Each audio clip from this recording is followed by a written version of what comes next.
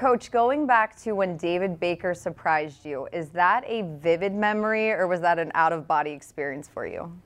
Well, a little of both, to be quite honest with you, and it was very vivid, a memory I will always have. It was also a really experience I've never experienced before, so you know, it was something I did not expect, caught me totally by surprise. This isn't right that this is happening right now, but... Okay, never mind. No, please come back. Come back here, David. We see it all the time with the knock on the door, but this was on national TV in front of my colleagues, and they're like, wow. And so it really was something, again, it was totally unexpected. We, of course, know that Art Rooney II is your presenter, and very good reason that you picked him, but knowing how special this entire weekend is with so many people tied to the Pittsburgh organization, what do you think his father, Mr. Rooney, would have said, knowing just what this would mean to the team? You know, it's the onus of responsibility. It's what the Pittsburgh Steeler way is.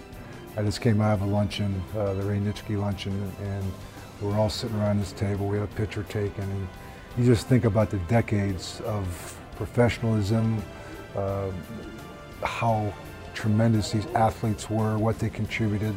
Tony Dungy and I were sitting there standing next to each other. If you had said to me when I was in Crafton that I'd stand here at this luncheon with these people in this room, I would have said no way. So I'm sure he's very proud, and hopefully we can make him proud as well. You said how unexpected it was. Did you seek advice from anybody just to go into this experience this weekend of what to expect? No, you know, kind of the way I did for the Pittsburgh Steelers head coaching job, you know, so it's one of those things I think you have to experience yourself. And I've just tried to take it all in. I'm being very humbled by this whole process and trying to really just grasp each and every event and just take it in and try to slow it down. You know, I'm not looking forward to the next one. I'm going to embrace where I'm at right now, this moment. And I think when you look around, you see the people that are 80 years old, like Belby Bell, and you see people coming in for the first time, like Alan Faneca. You just see the decades of legends that these people are.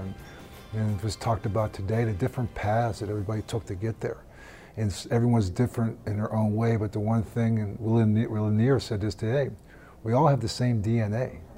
And so it was really just, to me, it was just, you get around these people and you're almost in awe of the people you're around, and yet you see, you know, you're one of them now. And so it just is very humbling, it's a blessing, and I am so honored.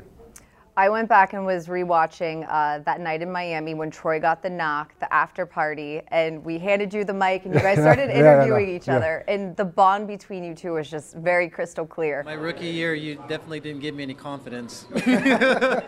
Looking back on it, what did Troy teach you? What did he impact you as a coach?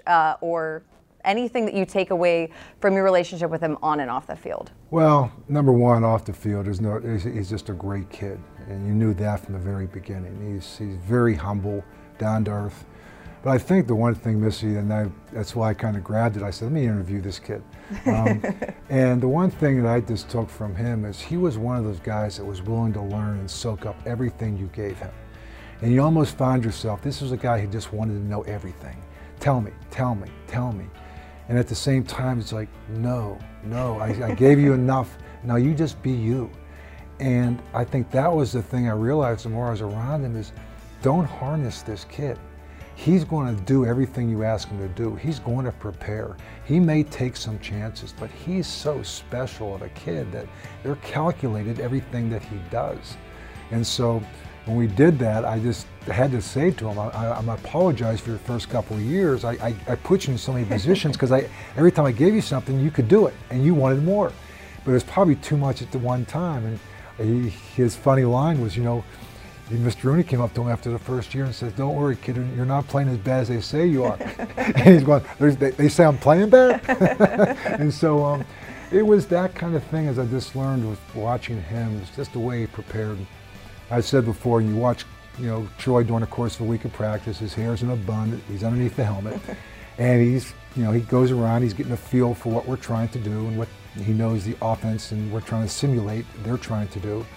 And on Sunday when he comes out, he goes from Clark Kent to Superman because he lets the hair down, and he's out there and he is just exploding from one side of the field to the other. So he's a guy that knew what to do, when to do it, and how to do it.